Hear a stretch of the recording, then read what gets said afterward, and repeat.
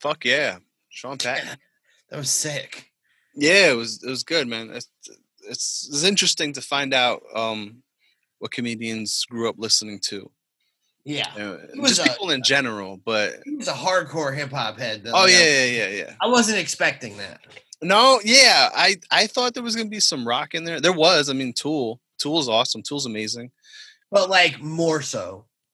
Yeah, no, it was definitely more hip hop, which was cool because I went with the top 5. I guess that's what we're gonna do now. If it's too much hip hop, then your top 3 bands or whatever influences, or Yeah. I forgot to ask him. It probably would have been a good answer.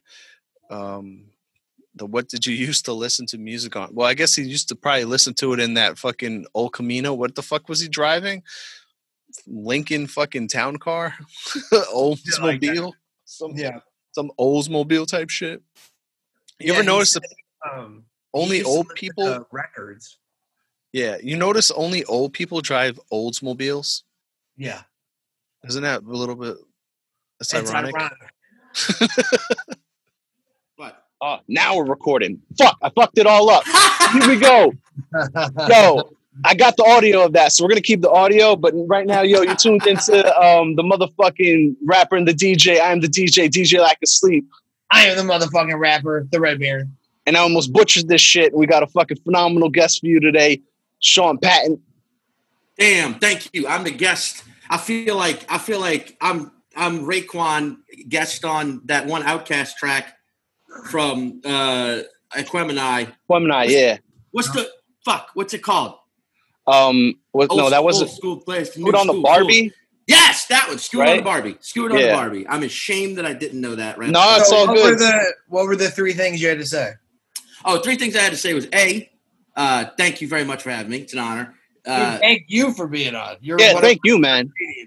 Well, then B, the second thing I had to say was you're welcome for. No, but 3, the only reason I contacted you guys before this to find out how long it would be, just because sometimes you do pods where you're up there for you're chatting for 40 minutes, and they're like, all right, we're going to start recording now. And you're like, now? The fuck you mean now? We've been chewing the fat. We're not going to be able to recreate some of those genuine. Yeah, no. And we were definitely headed down that before I noticed that we were not recording. I'm glad you caught that. Yeah, I was like, it doesn't say it in the top screen. No, I butchered a podcast. Well, I mean, we got the audio, but a previous podcast I used to be on, we had Maria Dakotas, and we didn't get the video. So, yeah. But I'm done with that podcast anyway, so who gives a fuck? Yeah, it was on to bigger and better things. Yeah, you did that on purpose. It was a subconscious thing. I know, right? I'll get her on this one. We did a show together, so we started booking everyone from that show because I feel like that show is going to be one of these crazy shows that we talk about years later. Like, what? You had fucking Red Baron, DJ Lack of Sleep, Rich Voss, Maria Dakotas, fucking Brendan Sagalow. Who else? Bonnie McFarlane, all on the same show. Mike Feeney, and a bunch of others. That's a great show. I'm surprised you weren't there. Rich Voss is too intimidated by my presence. No, I don't know. That's a great show. I love all those people. I have often for years thought the merging between comedy and hip hop should have happened. It should have happened a decade ago, 2 decades ago. Should have happened. Plural. It should have happened before it was even it started. Prior. Right, which exactly. It should have been. Yeah, Richard Pryor should have been the first actual MC because he was making jokes. Oh yeah, and then he passed the mic and someone actually rhymed, and they were like, "Oh fuck, look at that!" It's 2 forms of self-expression that are similar yet different, but should be side by side.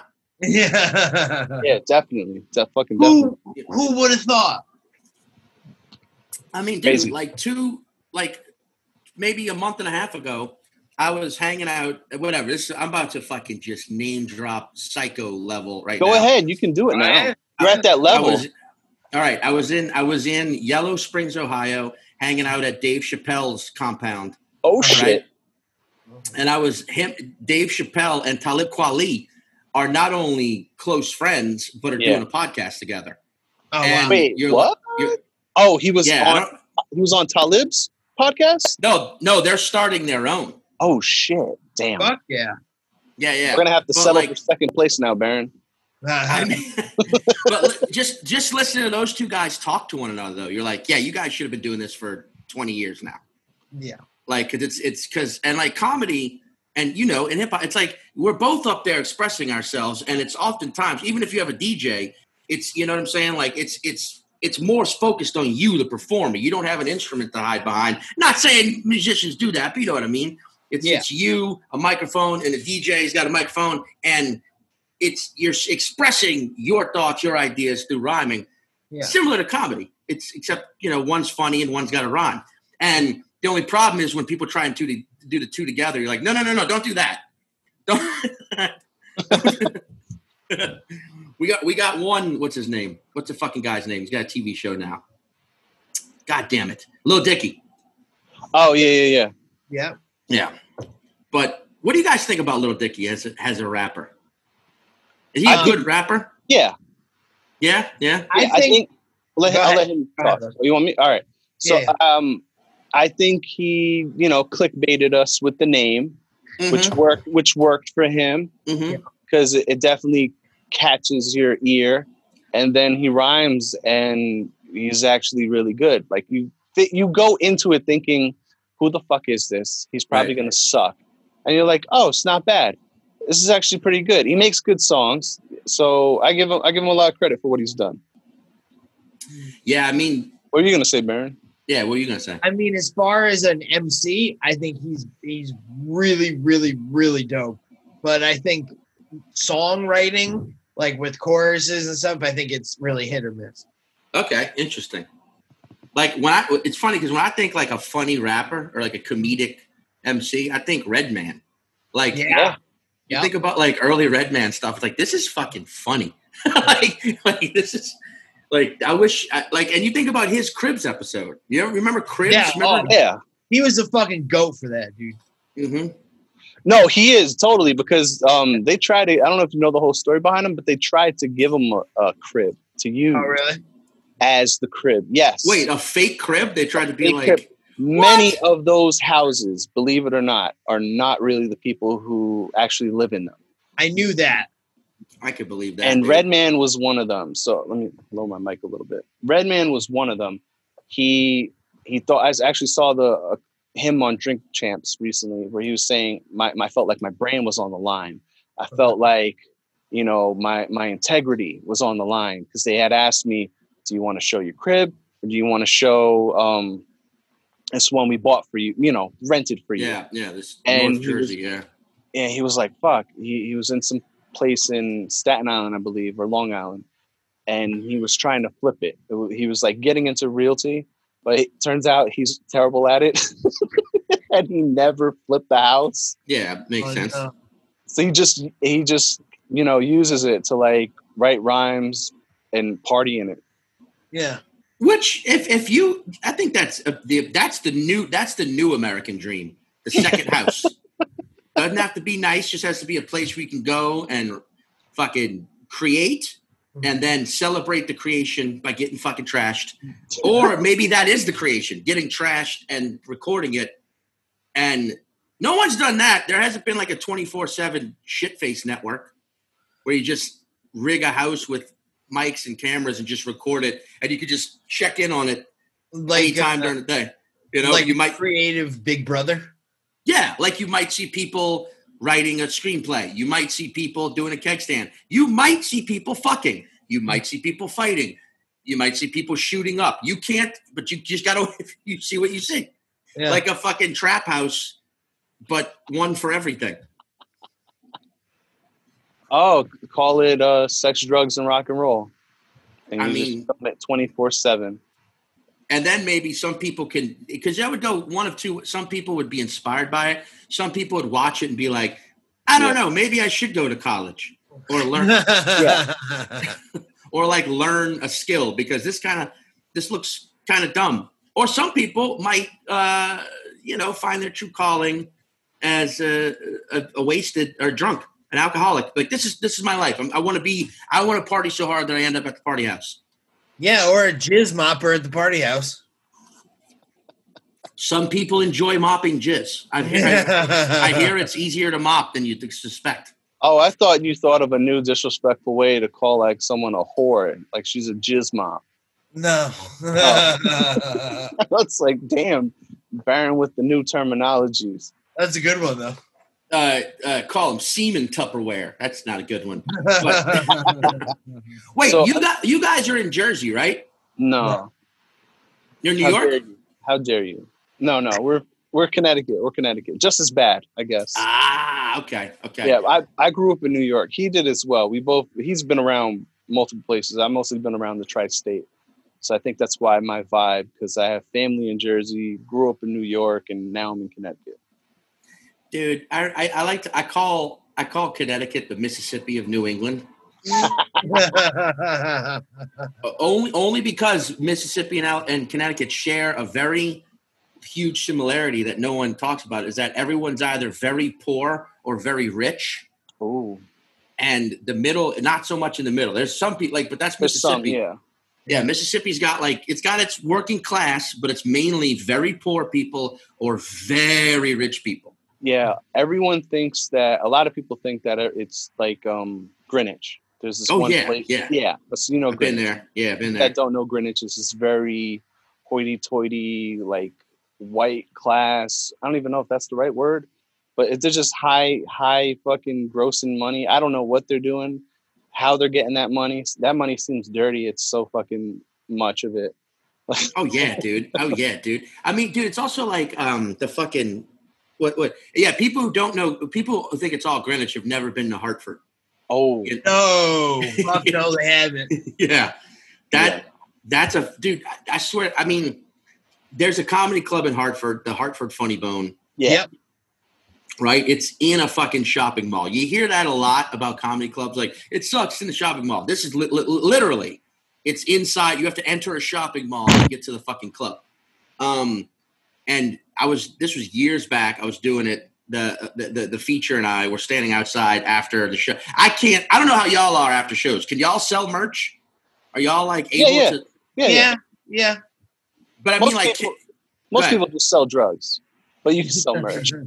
No, but I mean, like, can you? It's like, or do you find it cringy to stand out there and hawk your shit, or are you like okay to just stand there and be like, "Hey, thanks for watching the show. Here's a CD / It really depends on the crowd and like the show, right? Yeah. I can't fucking do it. Even if I have a fucking standing ovation, people throwing underwear at me sort of set, I'm still just like, I need the first.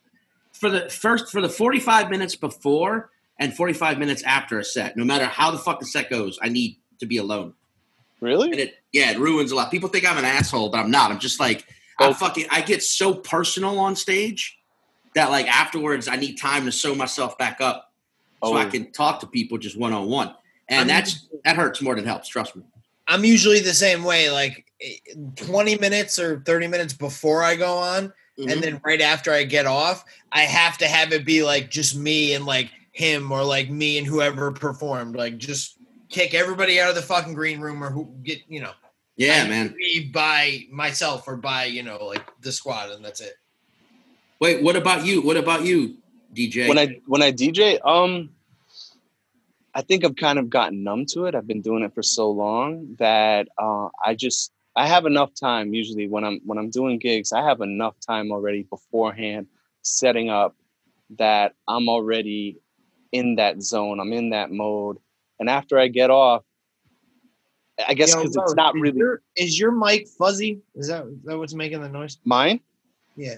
It's messing up? Wait, shit. Oh, you can hear that? That's the fucking. Hold on. How can I fix ASAP? It's not the mic. It's the I'm in the basement, so there's like. Let me pause it and change mics real quick. Do it. 1 second. Pause it up. Or you talk to him. Yeah. You talk to him. I'll turn mine's off. Okay. I was paused. You're a NOLA boy, right? I mean, I'm from New Orleans. I live in Brooklyn now. Mm-hmm. How'd you wind up in New York? I mean, if you want to do, I love New Orleans. It's a beautiful fucking city. I was just there last week voting, and also just being there for the first time this year, seeing family and whatnot. It's an awesome city. It's where I started doing stand up. But back then, like, if you wanted to do anything if you wanted to do comedy specifically, you had to leave. Yeah. You know what I mean? And I mean, I'll say this to anyone, right? Like, New York will always be the mecca of stand-up comedy. There's just 15 fucking clubs and 1,000 comedians and hundreds of bar shows. It's just like, it's where you got to come if you want to be a comedian. So eventually it was like, I gotta go. I went to LA first. LA is a great comedy scene. I'm not going to say it isn't, but it's second as far as size and just like volume of comedy to New York, but it's still great. But I went to LA first and I liked it, but I didn't love it. And then a random ass opportunity, which I'm sure this has happened to other people who live here, opened up for me to live in New York very cheap. And I took it as like a sign from the cosmos where it's like, I gotta go.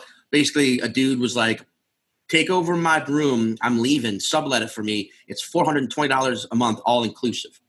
Right. And I was like, that's fucking insane. I got to do it. And then I got to the apartment in Bushwick. Before Bushwick was Bushwick. Now it's like Bushwick.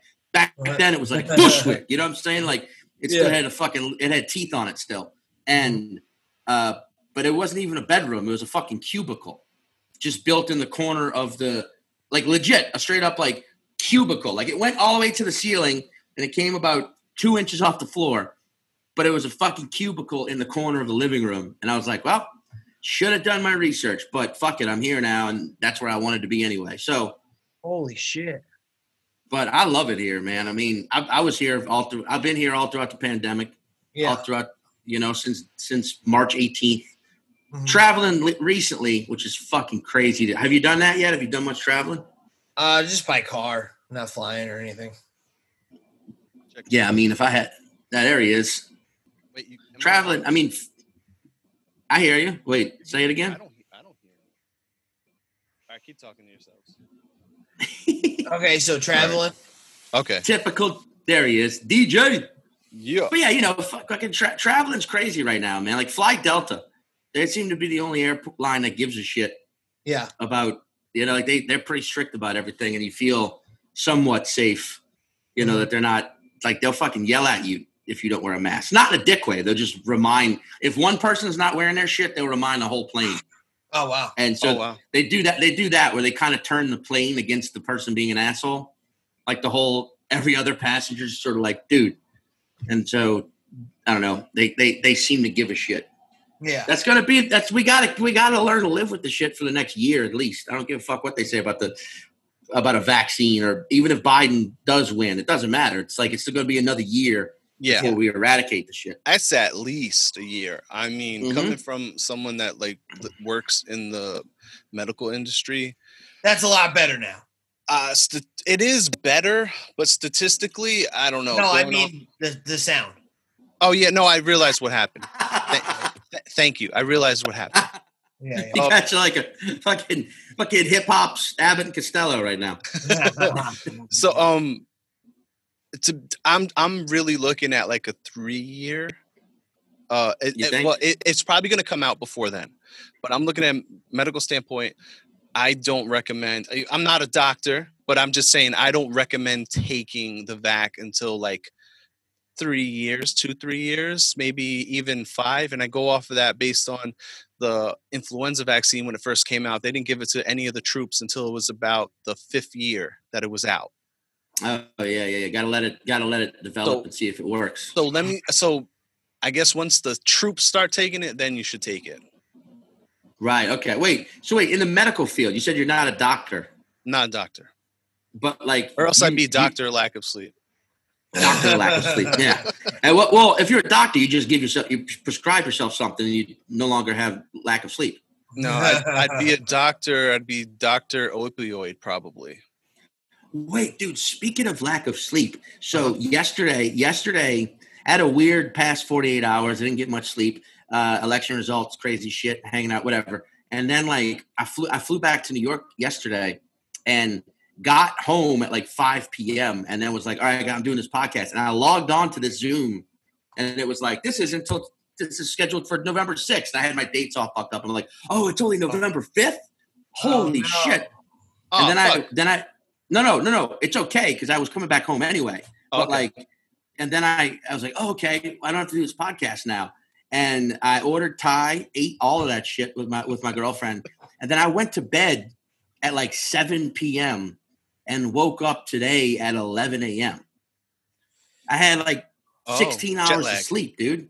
Yeah, it was crazy. I've never had that. I mean, I used like pre-pandemic, I was traveling 25 weeks a year. And I never experienced that sort of shit. Like I had 16 hours of sleep like that, dude. Yeah, it was crazy. You just like I woke up, I'm talking like that kind of like full dream, full REM. Like I woke up being like that kind of anxiety where you're too rested. Oh shit. For a second I thought that was your dick. I'm not lying. For a second I was like, was this a fucking ploy for him to pull? It was a cat.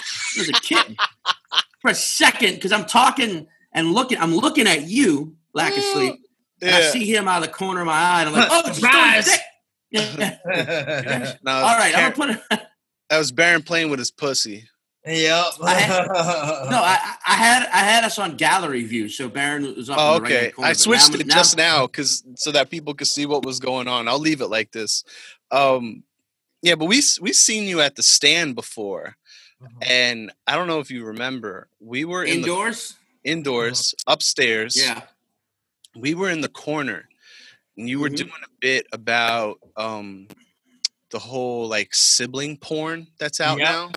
Oh yeah. And you like I guess like the whole crowd wasn't into it, and then you noticed that us in the back, fucking dying. Yeah, you noticed that we were fucking cracking the fuck up. So then you just turned to us and just did the whole bit towards us. Yeah. One of the funniest fucking bits I've ever heard in my life, dude. Thanks, man. I mean, to be honest, that's like, if I'm being truthful right now with myself, that's probably 80% of the sets I do. I completely like half the audience is just like, what the fuck is he talking about? And then the other half the audience is like, oh my God, give me a second to breathe. This is hilarious. And straight up, like I don't, that doesn't bother me because I know I would rather you two guys and your crew be my fans than a bunch of fucking basic 101s who can't think outside of their own box enough to even entertain another person's point of view. You were clowning some of them at first, like, and then you stopped. I guess you felt like it was too easy. It was just hilarious because, like, once you started going with the bit and, like, people were groaning and we were laughing, you were just like, and, like, did the bit. Yeah, man. Yeah, I mean, like, well, that's the thing about when it comes to crowd work. Like, I know a lot of comedians who are fucking great at it, but even they'll tell you, like, it's easier. It's a lot of the times you're just repeating whatever they said back to them. Seriously. A lot of times you'll be like, you know, what do you do? And someone will be like, a dental hygienist. You just go, dental hygienist. Just like that. You do like that and it fucking murders. There's not as much. But some people are fucking great. Some people, like Jay Okerson, is a Jedi when it comes to crowd work. He is the fucking master of crowd work. A Jedi. But he gets deep. He, like, gets into a person's fucking soul. And but he's been crafting and honing that skill for fucking 15 years now. Todd Glass is another guy. But Todd Glass doesn't do crowd work with the audience. He'll ask the audience member a question, whatever their answer is, he uses as a jump off to go on his own fucking insane tirades. But like for me personally, like I work hard crafting material and like writing bits and jokes and shit. And like sometimes when it's a dumb audience like that one, I remember the moment you're talking about. I recognize in the moment, I'm like, all right, I can stay on this path for the next 15 minutes and kill it just by fucking with this crowd. But I'm not going to feel satiated afterwards because I'm not doing this material that I love. So fuck them. I'm going to go the other route and just see what happens. And what happened was it hooked y'all. Yeah. And I was like, then that's it. This is my crowd for the night. For me personally, every time, I'm not giving this as advice to every comedian, but it works for me. every show, you've got to find your audience within the actual audience. And sometimes for me, it's only about 20% of the time, but sometimes the whole audience is the audience. Yeah. And that's great. Yeah. But a lot of the times you'll find, sometimes it's one table. Sometimes I'm making it sound like 80% of the time I'm just battling. No, there's a lot of times where sometimes my audience is 80% of the audience. Mm-hmm. And they're, but you just got to figure out who it is and play to them, because you can't please everyone. I disagree with that idea. Yeah, no, you can't. Yeah. You can't. Majority rules. That's why a lot of the time, like, I don't usually freestyle. I just do my songs. And then if I'm, when we were performing in big venues like Toad's Place, if there would be like a section of the audience, I would like step off the stage and like rap towards them, or like dap them up, or like be near them to perform for them. Yeah. And but you build, like, I feel like that's how you build a fan base. Absolutely. And sometimes you do it, sometimes it takes longer. And sometimes, I hate being the guy who just keeps using, because like people do this to me. They think that anytime they have to tell me something or make an example, they have to use comedy. You know what I'm saying? Because it's like, like we're going to buy a house. We're looking at buying a house. And they'll look at me and be like, that's like, it's a big commitment. Like, it's like when you want to commit to doing a bit on stage. It's like, no. I'm like, no, I understand what fucking buying a house means. You can't explain everything to me. But I'm only saying that because I'm about to make an example, but using hip hop. They might know that you live in a cubicle, so that's probably why they said that. Now that was 2007. I actually have an apartment, luckily now. Oh, moving up in the corner office. Yeah. But like I look at Run the Jewels as an example for life for me, because fucking LP has been around. I remember listening to that dude back with, who was it? Rhyme Sayers? No, nonfiction. Yeah. No, it wasn't nonfiction. It was fuck. Was it not Rhyme Sayers? No, it was Def Jokes was his label. That was the label, but like, I think he was talking about the group, which is nonfiction. Group was it wasn't nonfiction. That was Ill Bill, Gore-Tex, and Savak. But that was like late 90s, early aughts. And like same thing with Killer Mike. Like I remember, I think he was on Company Flow. Fucking Company Flow. Oh, Company Flow, yeah. But Killer Mike, I know he was on a Goody Mob album. He was with the Dungeon Family.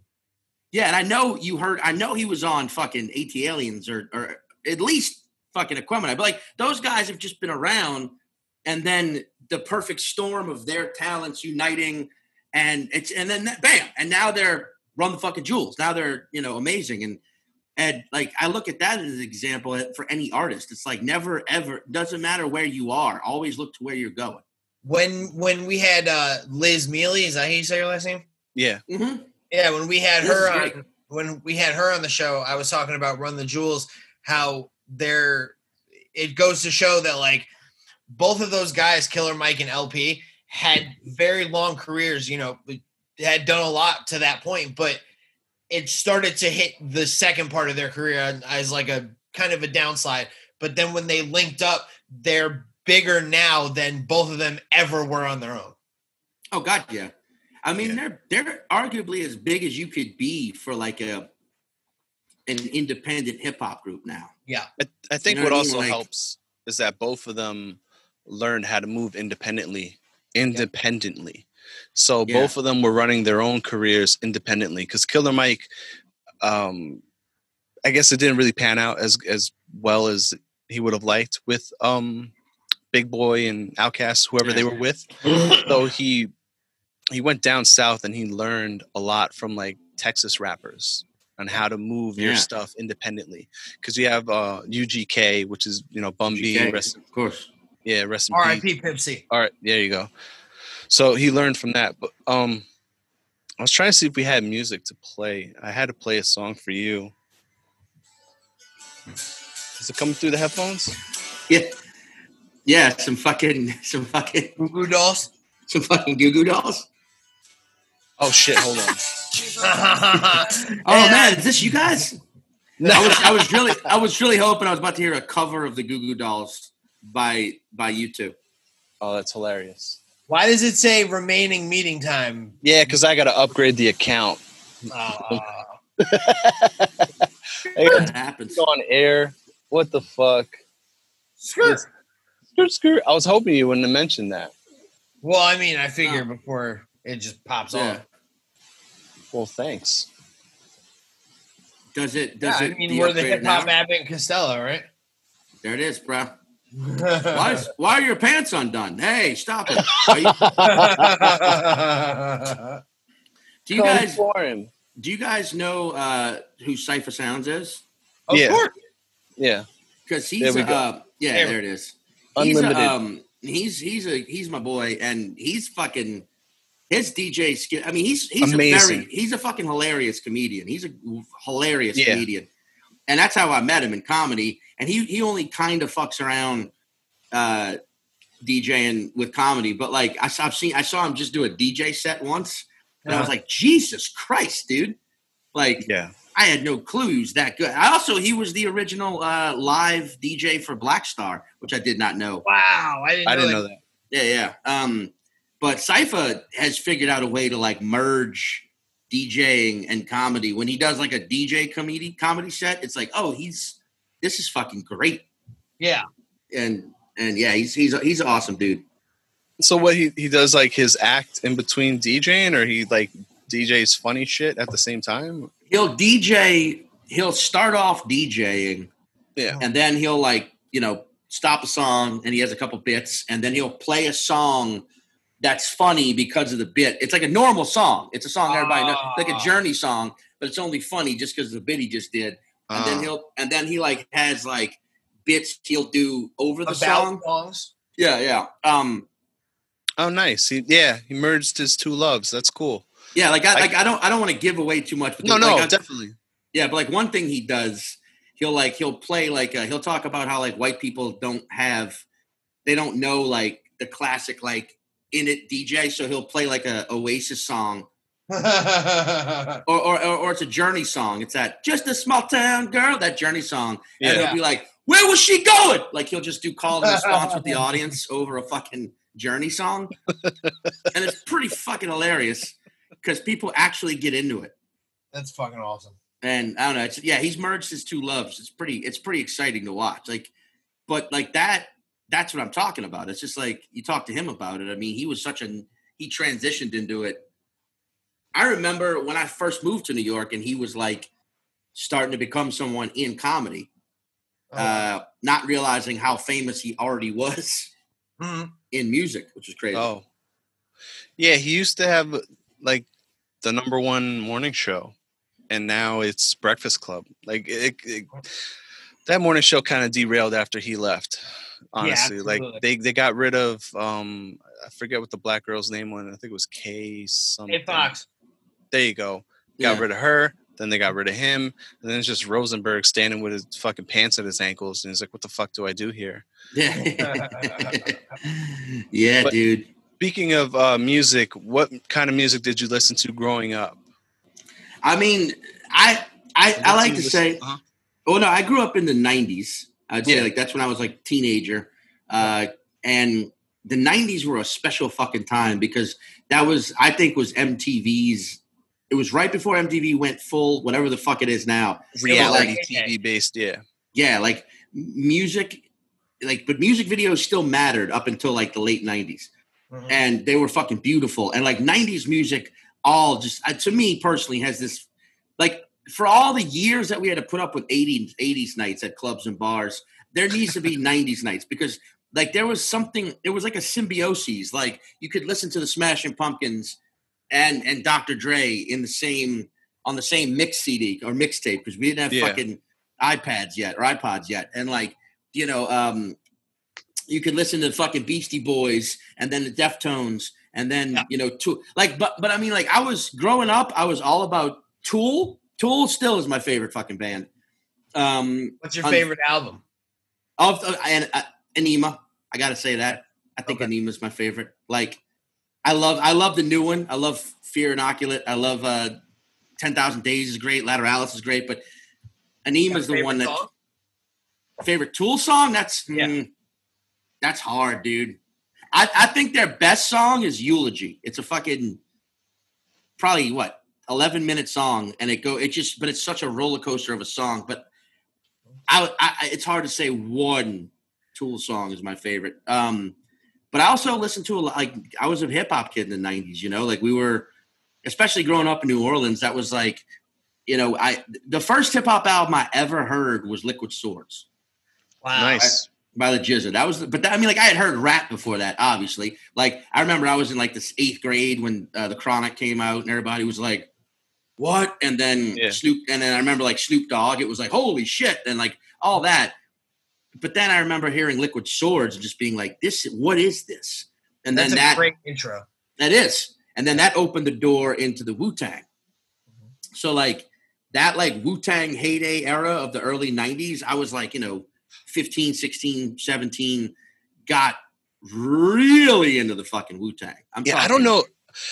Real. I guess he had to know what he was doing, but I thought it was so crazy because it was this little like underground scene that kind of was occurring with 90s kids in the East Coast. I don't know if it was going down south also, but we would watch kung fu flicks like religiously.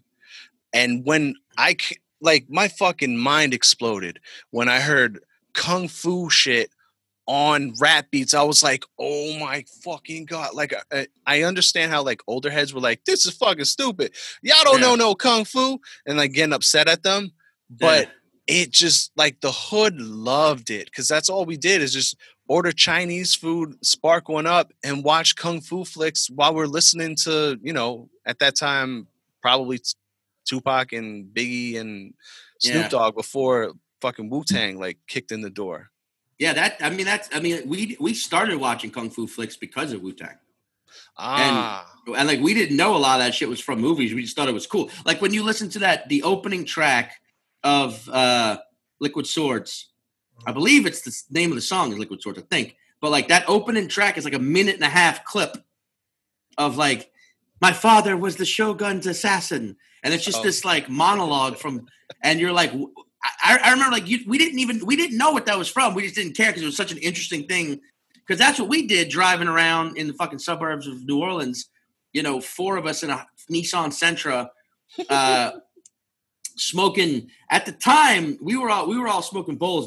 Blunts didn't become a thing in Louisiana until right around then. That plus the movie Kids. You remember the movie Kids? Yeah, absolutely. One of my favorite movies. So did you learn how to roll one from that movie? That was there's like a blunt rolling tutorial in that movie. I knew that was going to happen. I was like, this is kind of bad. This is going to teach so many kids how to roll blunts.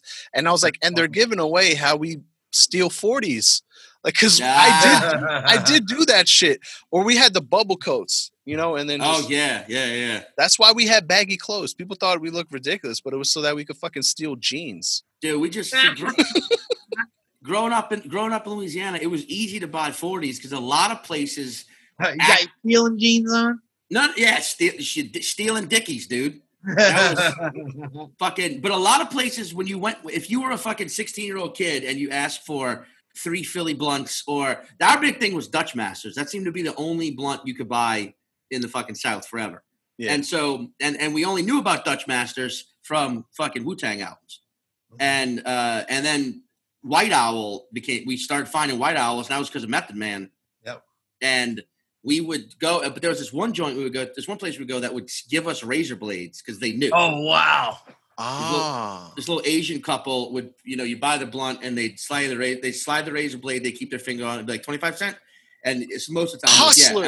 And you'd be like, hey, hustlers. You know what I need this for. Thank you. That's so fire. Yeah, that's smart on their part. I think that never happened over here. They knew that, they lost millions of dollars. They probably made a lot of money doing that. Yeah, dude. We fucking, because you'd never hang on to it. You'd keep it. You'd fucking do it. You'd be like, no, keep the razor blade. Who's going to keep the razor blade? It's going to cut through whatever fuck you're wearing, put it in your backpack. Yeah. It's still going to be gone, or it'd be rusty, or it'd be broken when you try to use it again. But like, yeah, that was fucking what. So I went in 1996. We went to what was called Hip Hop Fest in New Orleans at the UNO Lakefront Arena. It's like 5,000 people.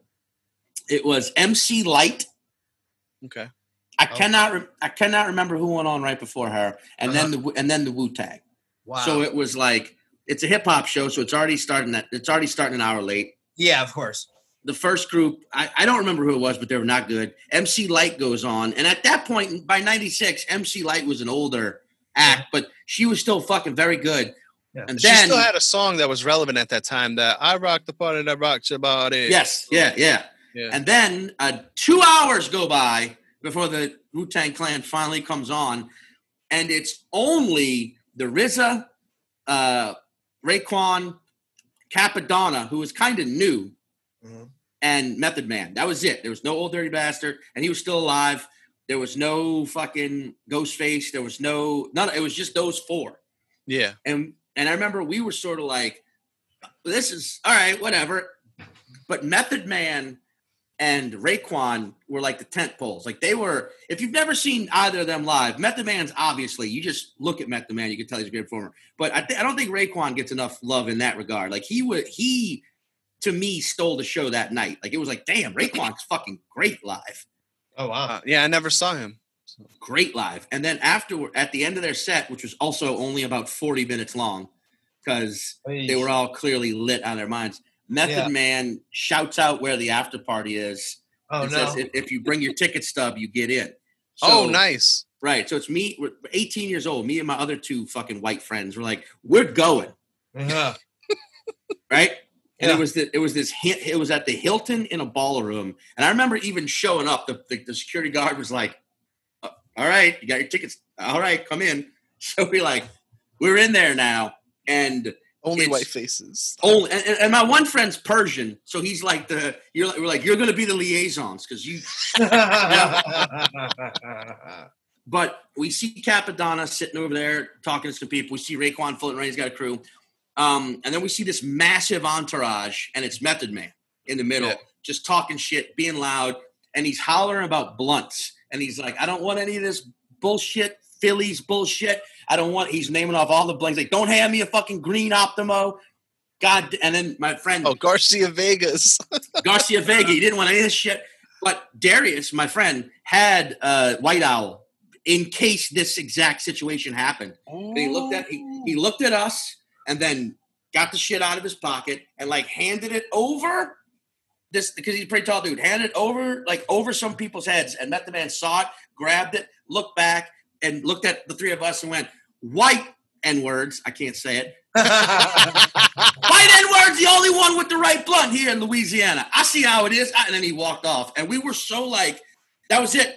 That was the culmination of why we were here, to hand Method Man a White Owl blunt. We're not going to get to hit it. We're not going to get to smoke it with them, but we supplied him with it. Now let's go. And then we left. So you guys were like the kids in the Chappelle show. Did he just call us? Oh yeah, it was an honor. It was a badge of honor. I feel you with situations like that. I opened for Conway, who's from Griselda. I'm not sure if you're aware. They're from New York. Name. After we did the set, because we were the only openers, there was a little bit of a break and the DJ was spinning or whatever. And he's sitting down there in the green room, and we had the one next to him. I'm like, yo, what's good?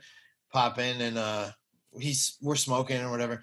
And I was like, yo, be honest. I was like, since you've been in the game for a while, I was like, what'd you think of the set? Because, I saw him walking around and, paying attention a little bit.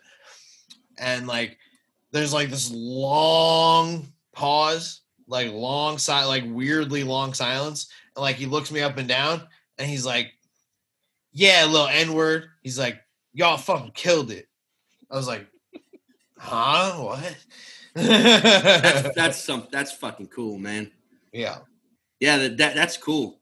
But after Wu-Tang, I got really I'm still overtly into Outkast. That's still I fucking got into that around the same time. But I saw Outkast live twice in their heyday. I saw them once. The first time I saw them, Black Eyed Peas pre-Fergie opened for them.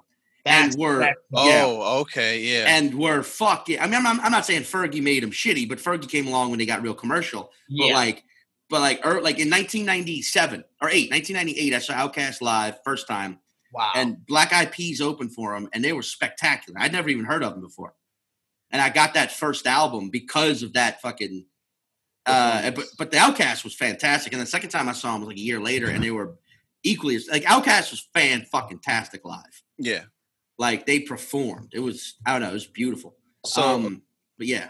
A question we ask is like, well, since you're a hip hop head, you want to give your top 5.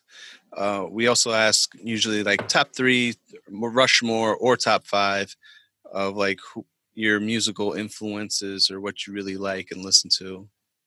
I mean, you mean albums you're talking about? That is the sub question usually after you pick the sub 5.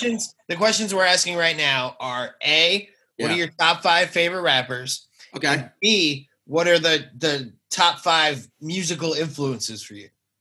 I mean, all right, top 5. My favorite any genre, by the way.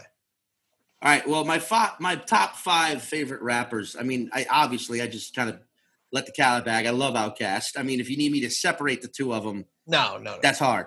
Love Outkast. We wouldn't make you do that. Yeah, being from New Orleans, I gotta fucking throw some love that way. Because I also remember when No Limit was popping off, and like we all loved No Limit until Silk the Shocker came out. It was like, what is this? Yeah, all off beat and shit. Oh, I'm sorry if you guys like. I still to this day, like I've tried to re-listen to old Silk the Shocker shit. I'm like, oh, this is what happens when your older brother is a fucking production mogul. Because I mean, no offense, but good God. But I remember when the transition to Cash Money, like, because No Limit just got too big, and there's too like it seems like he was signing fucking everybody, because he was dropping albums like every week, and then I didn't even know how that was possible. The Hot Boys album was the album that was like, oh, wait, who's this? And that steered everybody towards Cash Money. That album's fucking fantastic. I know Lil Wayne. Everybody loves Lil Wayne. Lil Wayne's iconic, but I fucking love Juvenile. I fucking love Juvie. Like, and I'm talking like early Juvenile shit, like pre 400 Degrees. You know what I mean? Even though that album is stellar. Yeah. But, like, I always feel like from the New Orleans scene, like, everybody loves Lil Wayne, as do I, but Juvie's fucking fantastic. But Lil Wayne's also pretty goddamn spectacular. I love Kendrick Lamar. I fucking love all of his shit. And I've gotten in arguments with people over To Pimp a Butterfly because people will be like, that's not fucking hip-hop. I'm like, yes, it is. It's art again. He brings the whole fucking idea of listening to an entire album again back to the fold. Yeah. Like if you're only listening to tracks of To Pimp a Butterfly, there's not that many like straight up bangers on there. But there are. There's a few. But if you listen to the entire fucking album, it's a masterpiece. Yeah. It makes you appreciate each one more. It's beautiful. And then they all become bangers. Yeah. Then the whole fucking album's bangers if you listen to the whole fucking. It's a story being woven through. Like the fact is that like every song starts with that him like interviewing. You don't realize he's interviewing. Yeah. And the reveal at the end that it's fucking Tupac he's been talking to, who's not. It's just like it's such a fucking beautiful album. But also like Damn is fantastic. That's the way I felt about Good Kid, Mad City. Yeah, Good Kid. Yes, that's a fucking great album. Fantastic. And like it had bangers, obviously, don't get me wrong, they were great singles, but like listening to them all as like a story of like a kid from the hood like growing up and like getting out of the hood and like what love is like and like what like he was dealing drugs and he was hanging with his boys and like all this shit, and he just put it into this package that was like if you got high and listened to it, it's like watching a fucking movie like Boys in the Hood or like Menace to Society. And even with To Pimp a Butterfly, I started off listening to individual tracks, like because a lot of them were bangers to me. Yeah. I was like, this is fucking King Kunta is fantastic, and you know, like, and then once I was just on a flight and I was just like, I'm just gonna play it, and like I'm on the flight just like fuck, I've heard all these songs a dozen times, and I'm just now putting the piece together. Yeah, I love Kendrick Lamar, and I think Damn is banger after banger. I think that one's just like bap. I fucking love it. Just being on a plane to listen to an album is like a really good thing. Like there's an album I really love because of that. I mean, now you have so many distractions with the movies and the tablets, but back in the day, like a favorite album of mine that I had was Road to Riches, Cool G Rap, which is like another one of those like story movies that you could visualize inside of your head by the picture that they paint with the songs and the skits and everything. He's hands down one of the guys that changed like the popular flow that made it more like intricate. Like he went above and beyond MCs that he would work with. Yeah, man. So you said Outkast. So what's favorite album from Outkast? Yeah. Okay, I recognize that Aquemini is their opus. I recognize that. But my favorite is AT Aliens. It's just the one that like mine too. Yeah. It's just the one that like jumped and caught me the most. So it's like this one's fucking amazing. Yeah. So far we said for top 5, Outkast, Kendrick Lamar. Right? Oh yeah. Wait, did I say no? Juvenile. Juvie. Yeah. I mean, I'm gonna say 400 Degrees just because like it's a beautiful piece of work. Yeah. Absolutely. You know, from Kendrick, I'm gonna go to Pimp a Butterfly. If I had to say favorite Outkast or Wu-Tang album, though, I would say it's a toss-up between Only Built for Cuban Links and. You mean like the solo albums that are? Yeah, I count them all as. Yeah, I agree. Yeah. Raekwon actually thinks they shouldn't have did that. He was like, it was cool that they did it because we were kind of competing for each other for the number one spot, and it definitely built like this like competitive friendship, competitive sword on sword sharpening of skills. But he was like, fucking Beatles didn't drop solo albums till after they broke up. He's like, why the fuck did we do that? Yeah, I mean, I think it was also, though, it made sense because there was fucking 9 of them or whatever. So you're going to try and do a bunch of albums with 9 people in every one, as opposed to just like little crews. You know what I mean? Like it seems like Ghostface and Raekwon were always on each other's albums, and like Method Man seemed to kind of have everyone, but the RZA and the GZA were always on each other's. Mm-hmm. You God, I don't remember whose he was on. You know, Inspector Deck seemed to be on everybody's. Yeah. You God was kind of like pop up on whoever. Yeah. But then, wait, I got to fucking show y'all something. So hold on. Stay there for 2 seconds. I'll be right back. Yeah, of course. Fucking, dude, hip-hop head, man. Yeah, dope. I love it. Yeah, it was crazy. Me and my friends, we used to really like listen to Wu-Tang. Like I never forget when they first stepped on the scene, because like I said, we were just listening to rap and watching kung fu flicks. So when that merge happened, it just fucking blew our minds. Yeah.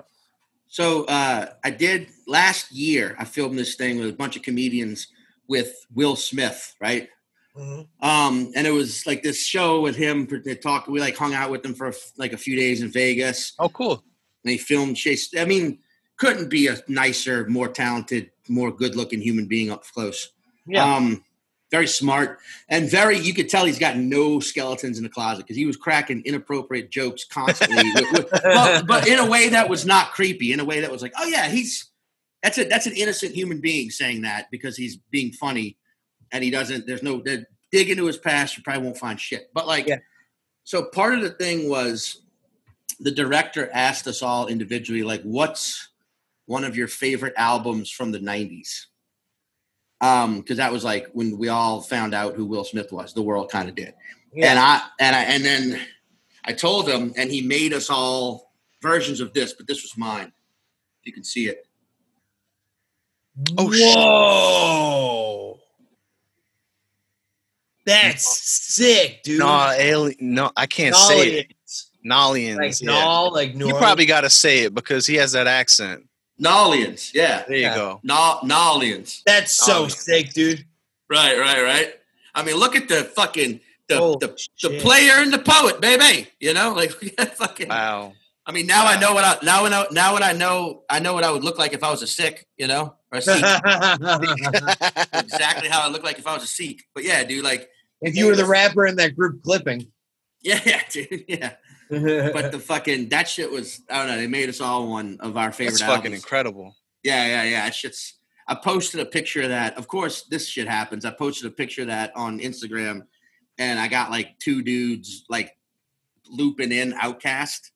to try and be like, yo, man, this is copyright infringement. I'm like, no, it fucking isn't. I'm not selling this shit. Yeah. It was a gift, you asshole. Yeah.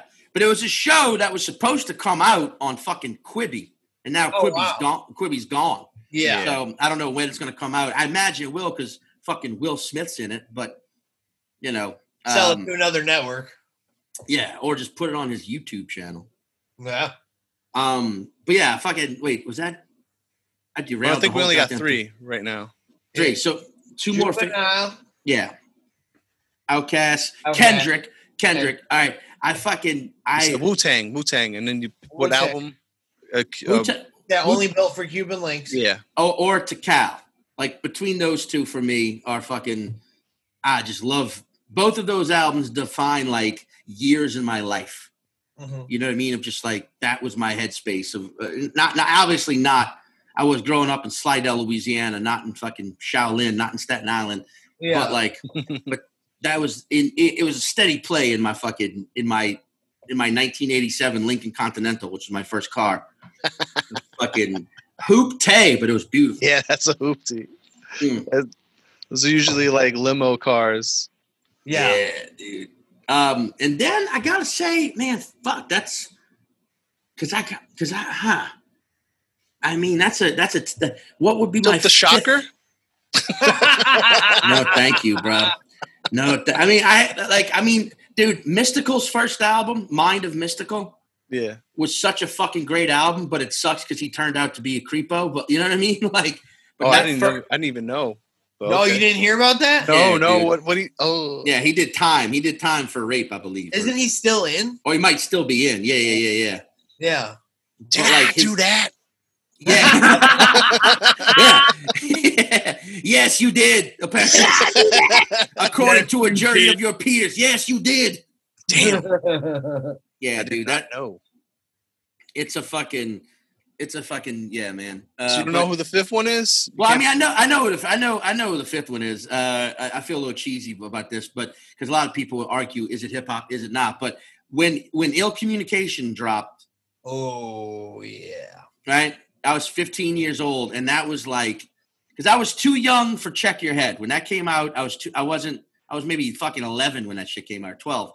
Like, I went back and listened to Check Your Head, and I went back and listened to Paul's Boutique and License to Ill, and I was like, oh, yeah, these guys are fucking fantastic. But it was Ill Communication when that fucking came out. It was like, and that goes back into what I was saying about the 90s when, like, music videos mattered. Yeah, Beastie Boys. Because when the video for Sabotage came out, I remember just being like, oh, this is something else. I didn't even know it was them at first. I knew them from, Fight for Your Right and Party and all that stuff, frat bro music. I didn't even know that was them at first. So I was like, what rock group is this?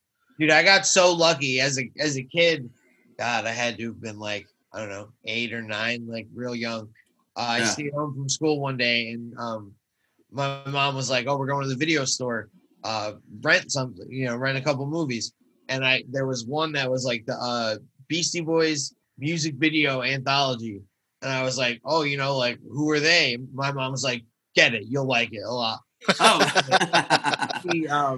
She rented that and a couple movies. And I remember sitting there, like, watching the video for Intergalactic and being like, what the fuck? Like, I mean, yeah, that fucking, I remember the MTV Music Awards back when that was somewhat of a big deal. The year that, and Intergalactic was Hello Nasty, right? Yeah. But I remember watching that year's movie awards where every artist seemed to kind of phone it in, and then they came out in the matching jumpsuits and just like blew everybody's dicks off. Master Mike was like scratching up the beat. Oh, correction. Mystical posted a $3 million bond last year. Oh shit! But okay. Was he charged for what we said or no? Sexual battery. Yeah. So what? That's beating somebody up while you rape them? I guess, yeah. I guess so, yeah. Fuck. But yeah, it's bummer. But yeah, because that first album, dude, that very first Mystical album was fucking, and it was independent. That was the other thing. He was trying to tell us shake it fast, but watch yourself. Yeah, watch yourself. Show me what I'm working with, like you show. Oh man, fucking. But like, Yeah, I mean, yeah, dude. That early Beastie Boys was just. I saw DJ, not DJ Shadow. Who was their DJ for Mixmaster Mike? Mixmaster Mike. Mixmaster Mike. Yeah, I saw him live in Baton Rouge, Louisiana. He was just doing like a DJ set. Incredible. And it was fucking great. Yeah, it was like people. You hear so many people make fun of DJs. Like, oh, they just plug their computer in and let shit play, let their playlist play. It's like, yeah, there are those DJs. There are those. There are also people who are actually like you. It's an art. It's a fucking of like mixing. There's a flow to the. You don't even realize it's happening till you're dripping in sweat, like having the greatest night of your life. You're like, oh, this has everything to do with the guy behind the fucking turntable / computer / mixer. Yeah, it's much better with the computers now. Like, I know that people, there was, you have those purists that were like, no, for a while. And like, bro, you could break your back with all them crates you want. I'm not doing that shit no more. We got a fucking laptop that stores terabytes of music. Why would I ever do that? And then you could make crates so easily. It's much better. You got cues and stuff. We're not using crayons or markers. Because back in the day, I started with vinyl. You used to have to put like, markers to know where to land the needle for that certain part of a song, and then once that's over, you got to throw it out and then get the next record, put it on the right place. It was a headache, dude. There was that show on Netflix a few years ago, The Get Down. Was that what it was called? Yeah, I'm mad that they took that off. That was a great show, but it got fucking weird in the second season. But I remember in the first season where they like break down DJing. Yeah, that was definitely like, what the okay, I didn't. Well, like Africa Bambaataa weird. Like no. When they started mixing, like half of it was animation and half of it was because they couldn't get all the talent to be there at the same time, so they just animated the motherfuckers. And it was like, wait, why is this half of an episode animated and then now it's back to live? What? And then the first season was fucking great. Yeah, and I hate Baz Luhrmann usually, but like the first season. But when they broke down how deep, why you needed 2 turntables and how that shit was beautiful. But yeah, I've toured with Cypher before, where he just has the computers and he's got like the mixing board. It's like the 2, where you can scratch. Yeah, you can do all that shit, but it's plugged into your laptop. Not into 2 fucking separate. Like you're saying, yeah. Yeah, it's like this big. It's like some little shit that's like wait. He can show up with a backpack. Yeah, exactly. Yeah. He shows up with a backpack. And I bet you he can still fucking kill it, right? It's amazing. It's amazing. Yeah. What's it like touring with Cypher? I mean, fun as fuck. He's sober. He doesn't drink. He doesn't smoke. He just like hangs out. He likes to hang out. He likes to be around people. He likes to like get in people's heads. Yeah. He's an interesting guy, and he's just fun. And he's Puerto Rican, but he can't speak Spanish, which is hilarious. He grew up in the Bronx, so he just like, I never had to learn to speak Spanish. Like, so people will speak Spanish to him. He's like, you're wasting your time. It's fucking hilarious. Wait, what was the last 3 questions? Because I got to bounce in a minute. I just realized what time it was. Fuck. I mean, we could just do the quick ones. Since you got to leave. Yeah. Well, I was going to say, the favorite albums of all the artists. We got that. Okay. Are those your top 5 influences or just top 5 favorite rappers? I mean, I say Tool was my favorite band, but I also think Tool is an influence for me for life in general, just because like they have the things that they've done, like they've never given a fuck about the industry. They just do them and they take their time with everything, which I think is an important thing that becomes harder and harder to do in this current climate of social media and content and putting stuff out there constantly. Like when I started doing comedy, I came up at a time where it was like, hone your shit, get your 15-minute set or your hour set together, and be precious about it, and don't put it out there until someone's paying for it. Now it's the exact opposite. It's like be putting shit out there constantly, build numbers to tour with. But I think we're all so quick to just pump out content now, where it's like if you take your time and only put out great art, that'll be worth it too. And that's something Tool has always done. And then Louis C.K. would call it churning and burning. Churning and burning, yeah. And like fucking Tool also is great at what they do, and they push the envelope of what they do every time. They're like, "What we do this? We're gonna do this different." I think that's important to every creative person. Like once you get comfortable somewhere, then you got to push yourself further. because then you just become boring or you become predictable, and that's when you die. Like I have a song called "Complacent Adjacent." That's a fucking great song title. Hell yeah! But yeah, Tool definitely. I definitely say the Beastie Boys in general, just because they're in the same boat. They just always redefined. I know people who won't call them rappers, and I'm like, but they rap. But they're like, it's different though. It's its own thing, and I'm like, okay, what's wrong with that? Being your own fucking thing. Mm-hmm. And I mean, this one's gonna be fucking ridiculous, but like Neil Young, do you know Neil? You know Neil Young? Yeah. So I grew up on Neil Young. That was like my parents' jam. Uh-huh. So that's my parents' guy. Like they fucking Neil Young. I mean, I'm talking from the time I can remember hearing music, just Neil Young playing on the record player. I remember when my dad bought all of it, his whole fucking catalog on CDs, and it was a big deal because we, CD player now and listening to every Neil Young track. But the thing about that dude is that he kind of did the same thing before anybody did it, and he also started the first ever music beef was with Leonard Skinner. Oh, because he has a song called Southern Man, which if you listen to that song, it's fucking amazing, but it also calls out the South for all the bullshit the South has done, slavery, things of that nature. And he calls out the South basically in this song. And Leonard Skinner in the song Sweet Home Alabama, they fired back at him with it's whack. You got to listen to both songs. Listen to Southern Man by Neil Young first and hear him just call out the South. It's great. And then listen to fucking Sweet Home Alabama and listen to the lyrics. There's a lyric in there about Neil Young, which it's weak. It's a fucking weak attempt at firing back at someone, but it's arguably the first ever. I was gonna say, is that like the first ever reply diss song? I think so. And because Leonard Skinner were a bunch of fucking Alabama boys, so they're like, "Hey, don't talk shit about the South." But I mean, but Neil Young is just he's a guy who I love the idea of transcending the fad or whatever's. It's one of the reasons I love Kendrick so much is because it seems like rap is really, really gone towards trap and towards a certain style, and some of it's great, some of it's garbage. But he's kind of remained up here, just doing his thing. Yeah. And there's a lot of rappers who do that as well. I'm just not as versed in the verses these days, but yeah, those would be my try to say more lyrical, and all the bullshit. Good, you should. The Red Baron. Skinner might also have been upset. They might have been upset because he's also Canadian, talking about right. That's true. Us. He's also is Canadian, but hey, he had a point, and he's still around. There you go. Yeah. But so there you go. So the quick questions for you: Tool, Neil Young, Beastie Boys. Yeah. What are the other two? I thought it was 3. It was only 3. Well, we could leave it at that. Okay. Because he did a top 5. Okay. Because he got to go. It's the quick questions: Tupac or Biggie? Biggie. Kendrick or Cole? Kendrick or Cole? Kendrick. Yeah. Jay-Z or Nas? Ooh.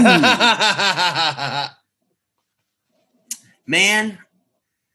Fuck, dude. That's a tough one right there, man. I'm going to go with Jay-Z, but here's why.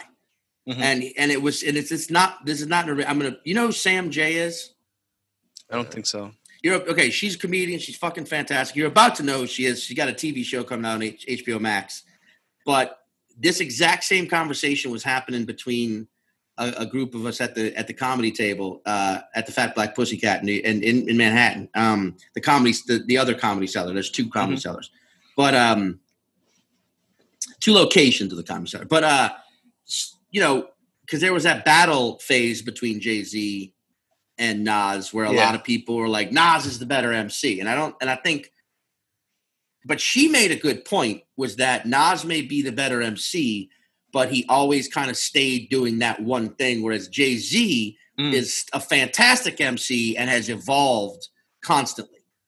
And even though he's gotten more business-minded and he's become more of a public figure now, he still makes great music and evolves. And so that's why it's a tough call, because I fucking love Nas. I love Nas. I mean, Illmatic is fan-fucking-tastic, But then, like, when I think of Jay-Z, I think of like, yeah, but there's like he's got multiple phases. fantastic. Yeah, yeah. So I gotta go Jay-Z. I gotta go Jay-Z with full respect to Nas, with full like praise and adoration. Sorry, I don't know if adulation applies in this, but adoration does towards Nas. I gotta go Jay-Z. I cut you off when you were talking about Biggie. What were you gonna say? I just love fucking any overweight motherfucker who was as fantastic at something as he was.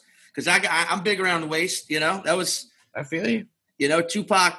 If you look at the two of them, and you were like, if you took away both of their rap talents, you'd be like, Tupac could probably be a model or at least get laid a lot because he was a fucking fit young man. Biggie would be fucked if he didn't have have rap. You know, he did say that was not the case. Like Tupac remembers before the fame hit. Like there's a clip of him in an interview where he's talking about going to the same club a year later. And people being like, oh, my God. And he's like, I've been in the same fucking club a year ago and nobody gave a fuck who I was. Really? Okay. Yeah, he was like, I don't know. Was I too skinny, too short? Now I'm just like, oh, my God. And he's like, I don't pay attention to that bullshit. He said he could see it. He says it's something with the eyes. Something with the eyes when you meet people. You can see the people that are really like into the stardom, the fandom of it. You know what else it says? And this isn't fair. I got to say this because I hate when people let fans of an act dictate the act itself. That's just, I don't think, because Tool gets a lot of that shit, you know, because a lot of people are like, oh, you like Tool? You're fucking, what are you, a meathead? I'm like, have you ever actually gone to a Tool show? It's a lot of people who look like me and a lot of fucking women. But like people assume women don't like Tool. I'm like, go to a Tool show, dude. It's fucking insane. You see women walking there with snakes around their neck and shit. Like, not really, but the kind of women who do. Like, you own a boa constrictor, don't you? But growing up in Slidell, Louisiana, all the fucking meathead dudes loved Tupac, would be bumping Tupac from their fucking Toyota Tacomas, just like loved all the athletes, especially All Eyes on Me. When All Eyes on Me came out, every fucking baseball player, football player, fucking asshole, jocular motherfucker was like, shouting his lyrics in the parking lot before and after school playing it. But it seemed like only like pot smoking fucking graffiti skateboard adjacent motherfuckers like me, because all my friends wrote graph and skateboarded. I sucked at both. I was fucking terrible at both. What I was great at was rolling fucking marijuana vessels and cracking jokes. So I would be the guy at the skate park or while everybody was bombing back at the car, fucking smoking weed and fucking making jokes. That was my part in our friendship. But it seemed like we all liked Biggie. We all knew who Biggie was. They didn't seem to fucking know who Biggie was until I Love It When You Call Me Big Pop, till that song dropped. And then everybody knew who Biggie was. But even then, you still saw the meatheads were all about Tupac because he was thug life. And they were all white kids whose dads were dentists and shit, but they identified like, yo, man, thug life, bitch. And you're like, why? Why thug life? What the fuck? What is it? You don't know it's like from my hood? Like, yeah, you're right, because it's a gated subdivision. I can't get into your fucking hood. You know? So, like, I kind of, that bias always rings in my head whenever the Tupac Biggie argument comes up, because I'm like, I better go with Biggie. But I will acknowledge Tupac was fan-fucking-tastic. Like, they were on par. Yeah. I think it's a Coke Pepsi situation. And I'm not just saying that because they're both black.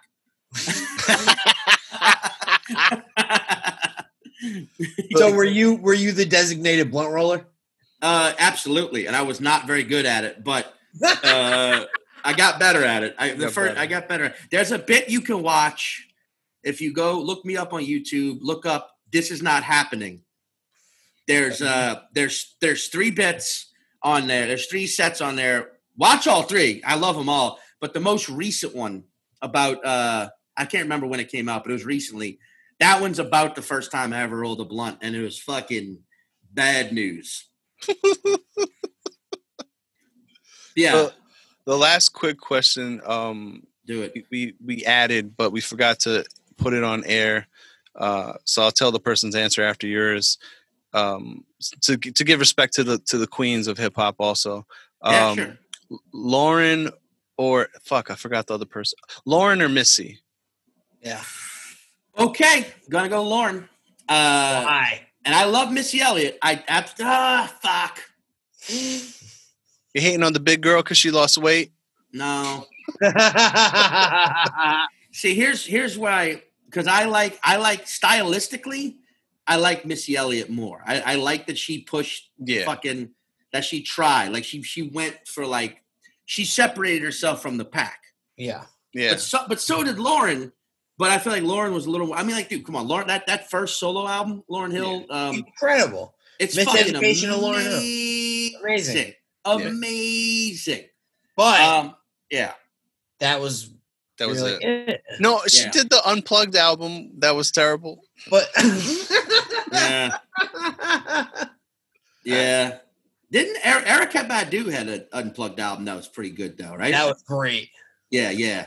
But no, I mean, fuck, dude. Okay, I gotta. Okay, I'm gonna say Missy because upon second, like Missy's still in it, she's still doing it. But like but like that fucking. I remember everybody got so weird when she was like, "I don't want white people listening to my music," and I was like, "Why do you care about this?" Of course, she fucking feels that way. She's a black woman growing up in fucking in America. I think it's just how when America really, really loves a black artist, and it happened to her, no disrespect, but they lose their shit. Look at James Brown. Look at Michael Jackson. Yeah. Look at Lauryn Hill. Whenever like America, like what do you consider white America, really loves an artist, the black community feels like they lose them, and then the artist loses it. That's a very factual thing. But like, I feel like you can draw a lot of comparisons between Jay-Z, Missy Elliott, and Lauryn Hill and Nas. Absolutely. You know? Yeah. I agree. That's a good question. But yes, I'm gonna go with Missy on this one. Okay. Yeah, Liz went with Lauryn. Yeah. I didn't get a chance to ask her on air. Okay, yeah, I mean, that's what I'm saying, dude. Like Lauryn Hill, fucking all due respect, fantastic. But yeah, like Missy, I appreciate the, you know, like we've all heard it so many times. Like think about did she or did she not create the fucking word badonkadonk? I think she did. I think she created badonkadonk. If she didn't create it, she definitely popularized it. Yeah, she fucking I mean, like a word you've probably heard like an 8-year-old say because like, oh, it's so funny when you say badonkadonk. It's like that's Missy Elliott talking about her ass, talking about, you know, bouncing it on a penis. You know? It's you know, anyway, yes, dude, thank you. So I got one more to end it with. Do it. So you know how Tom Segura and Bert Kreischer had the fucking dance battle, right? Oh yeah. If you had to make a dance response to somebody, what would your song be? A dance response? Yeah, like if you're in like a battle with them. And who would it be? I would do. Wait, who would I get in a dance battle with? Yeah, I'd challenge Kyle Kinane. Challenge Kinane because he's gonna come and dance to some fucking Bob Seger, some shit. That's what he's gonna dance to. I'm gonna respond with a straight up fucking full 20-minute river dance. I'm gonna get in fucking shape. I'm gonna do CrossFit for 2 weeks, and I'm just gonna fucking straight up river dance. Be like Michael Flatley, Lord of the Dance. Yeah, just be like, you can't even fuck with me after this. Like, no matter what you do, you will never top this video of me, Lord of the Dancing, it in your fucking face. So just Lord of the Dancing, the Juvenile. I mean, dude, think about if you have never seen the video for Juvenile Ha, yeah, which I think a lot of people hadn't. Like, go look up that video, Juvenile Ha. Watch that fucking video. Understand that was at a time where every rapper was like, I'm dancing in front of a helicopter, throwing fucking emeralds on myself, and you know, everybody's got a Maserati.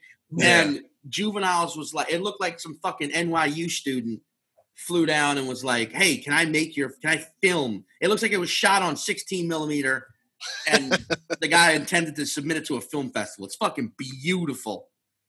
And at a time where no one was doing that shit. No one. Not just Southern rap. All rap videos where look at us in different types of vehicles with all this gold and platinum, etc. And he was like, look at life in the projects of New Orleans, the Magnolia housing projects. no, we got one Lamborghini, and it ends up on fucking cinder blocks by the end of this video. But yeah, hell yeah. All right, I gotta run. I gotta bounce. But guys, thank you so much for having me. Thank you. You want to plug yourself real quick? How people get in contact with you and everything? Thank you so much for being on. No, of course, man. You guys are fucking great. Follow me on Instagram at Mr. Sean Patton, and you can link to my website from there, me Sean Patton. I got tour dates coming up.